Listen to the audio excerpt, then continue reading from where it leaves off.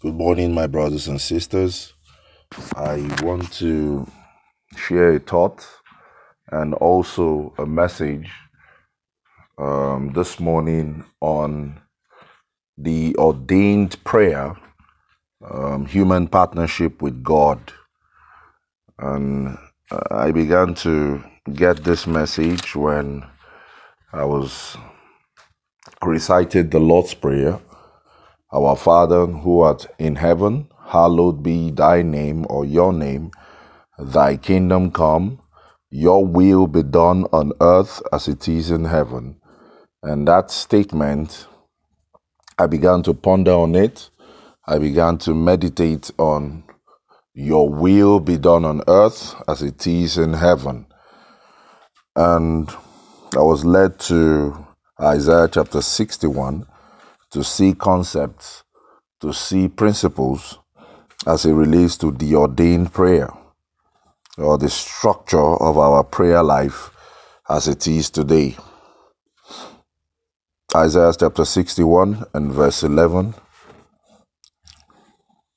For as the earth brings forth its bud, as the garden causes the things that are sown in it to spring forth, so the Lord God will cause righteousness and praise to spring forth before all the nations. Father, we ask that you bless the reading of your word this morning, and you bless your word this morning, as many as will be hearing. Let it bring forth new structures for understanding the ordained prayer on the face of the earth and what it means to partner with you in your divine purposes or purpose to the glory of your holy name. Thank you, Father, for in Jesus' mighty name we pray. Amen. The incredible principle of sowing and reaping is applicable in the Word of God to every realm and every level of human activity in the earth. This is not only a principle for finance, but it is a foundational principle for the conduct of a spirit-energized life. The text where we read, Isaiah 61:11, the Lord promises that righteousness and praise will spring forth in the earth before all the nations. This is a prophetic promise of a high-profile manifestation of the effectiveness and glorious power of the church in the earth. And this prophetic word must come to pass. So we may wonder about the way or methodology of its manifestation, but we know beyond a shadow of a doubt that it describes conditions in the earth that will eventually be made fully real. Just as inevitably the earth produces birds and the garden grows, so does the will and purpose of God come forth in the tide of human affairs in the earth. But the dynamic is that something has to be sown in the earth first, like the garden causes the things that are sown in it to spring forth, where we just read. Only what is first planted will spring forth. God describes the end product here in Isaiah chapter 61, the end product in the earth, righteousness and praise before all nations. That's the description of God where we just read. Righteousness and praise before all nations. But then reveals a secret to the end product. He reveals a secret to the end product he desires. There has to be a human partnership and a definite input from his children in the earth in line with his desired end product. Thy will be done on earth as it is in heaven, praying according to God's will. So there has to be a human partnership and a definite input from his children in the earth, and that has to be in line with his desired end product. So we have to sow righteousness and praise before nations if we have to reap of the same kind. Our kingdom activity, call it churching, is necessary and real.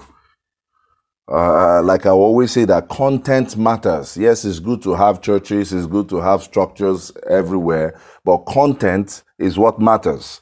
Is the content real? The content of our prayer, the content of our worship, the content of our gathering, is it real or is it necessary? Those are questions that we need to ask ourselves and begin to answer in line with the will and purposes of God in the earth. Our kingdom activity must be conducted in the realm of prophetic power and understanding of the ultimate intent of God. I repeat, our kingdom activity or our churching must be conducted in the realm of prophetic power and understanding of the ultimate intent of God. So we fight and war in the nations with demonic bulls because we have discerned the purpose and the will of God. We're not just fighting because we want a big mansion. We're not just fighting because we feel that we can inherit Nigeria as leaders. We're not just fighting because we want a beautiful car or we just want a beautiful light. We are fighting because we have discerned, we have an understanding of the purpose and the will of God in the earth. Now, keys are given to us when we want to partner with God. If we want to partner with God, keys have been given to us, and we'll find that in Isaiah chapter 62. Isaiah chapter 62. I'll read from verses 1 to 7. For Zion's sake, I will not hold my peace. For Jerusalem's sake, I will not rest. Jerusalem here means the church. For Zion's sake, this is the perfected community, the perfect state of the body of Christ. The perfect state of the body of Christ, the perfected community. Until her righteousness goes forth as brightness. Why will you not keep silent? Why will you not hold your peace? Not until they build the biggest cathedrals on the face of the earth, but until her righteousness goes forth as brightness, becomes the standard, becomes the light in the earth, and her salvation as a lamp that burns. The Gentiles shall see your righteousness, and all the kings your glory. You shall be called by a new name, with the mouth of the Lord will name. You shall also be a crown of glory in the hand of the Lord, and a royal diadem in the hand of your God. You shall no longer be termed forsaken, nor shall your land any more be termed desolate. But you shall be called Hephzibah, and your land Beulah, for the Lord delights in you, and your land shall be married. For as a young man marries a virgin, so shall your sons marry you. And as the bridegroom rejoices over the bride, so shall your God rejoice over you. And look at what verse 6. I have set watchmen on your walls, O Jerusalem, O church, O body of Christ. They shall never hold their peace day or night. You who make mention of the Lord, do not keep silent, and give him no rest until he establishes, until he makes Jerusalem a praise. Where? In the earth. Till he makes the church a praise in the earth. The activator to the future glorious state of Zion is a people that will not hold their peace and will not rest for Jerusalem's sake or for the church's sake until there's a realization of what the Lord has promised. That's her righteousness going forth as brightness. That's the promise of the Lord. The future, and he compared it to the bird growing, springing forth in the earth. The future state of a glorious church existing powerfully in the earth realm is the result of great prayer efforts by watchmen. On the walls, we shall never be silent, and will give him no rest until he makes his promise a living reality. The word make mention that we saw in verse 6, you who make mention of the Lord, do not keep silent. The make mention of the Lord there, this is not a casual activity. Make mention is the word zakar in Hebrew, meaning to bring strongly to mind, to write down, to record, to mark so as not to forget, to keep constantly in the mind or in mind. Brethren, this is what I call ordained prayers. The watchman has been set on the walls, not for selfish purpose or denominational prayer warriors. Oh, come, let's pray for Redeemed Christian Church. Oh, let's pray for the Anglican Church. We are not like every other denomination. Oh, let's pray for hour of revival or house of grace. We are not like every one of them. We are separate. It is not a call for selfish purpose. The watchmen are not set for selfish purpose or denominational, prayers. He said, in my church, I have my prayer warriors that, they pray for me to be able to lay hands on the sick so that they can get healed and all of that. That's not what the Bible is saying. Watchmen hold their position in the face of demonic intrusions because they have been ordained by God. It's an ordination. You don't just take it up as a responsibility. The authority is not assumed. It has been legitimately given by the Lord. God calls people as watchmen. It's a calling. And I believe this message will reach out to those who have been ordained before the foundation of the world, those who have been called legitimately, that God has legitimately, in his own prerogative, handed over the watchman responsibility to them. That at every point in time, their heart reaches out to the structure of the body of Christ. Their heart reaches out to the agenda of God on the face of the earth, beyond what they can get, beyond all the things that they feel they could be satisfied with.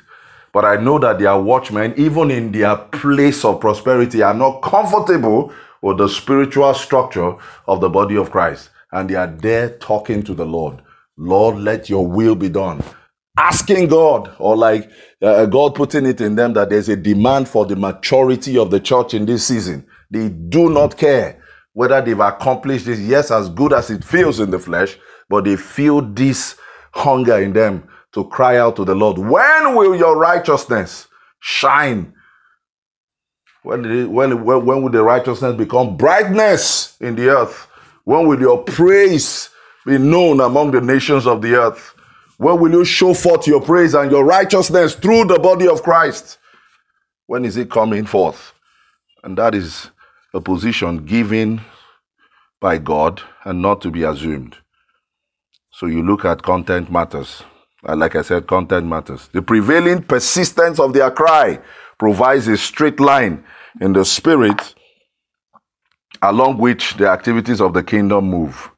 They will give God no rest until he actually moves to accomplish the task. The high level of cooperation here between the intent of God and the human activity of the church in the earth is thrilling. It's really thrilling. When you look at it, it's exciting. It's exhilarating. Men in prayer walking with God to accomplish cosmic goals. And that should be the call of watchmen in this season.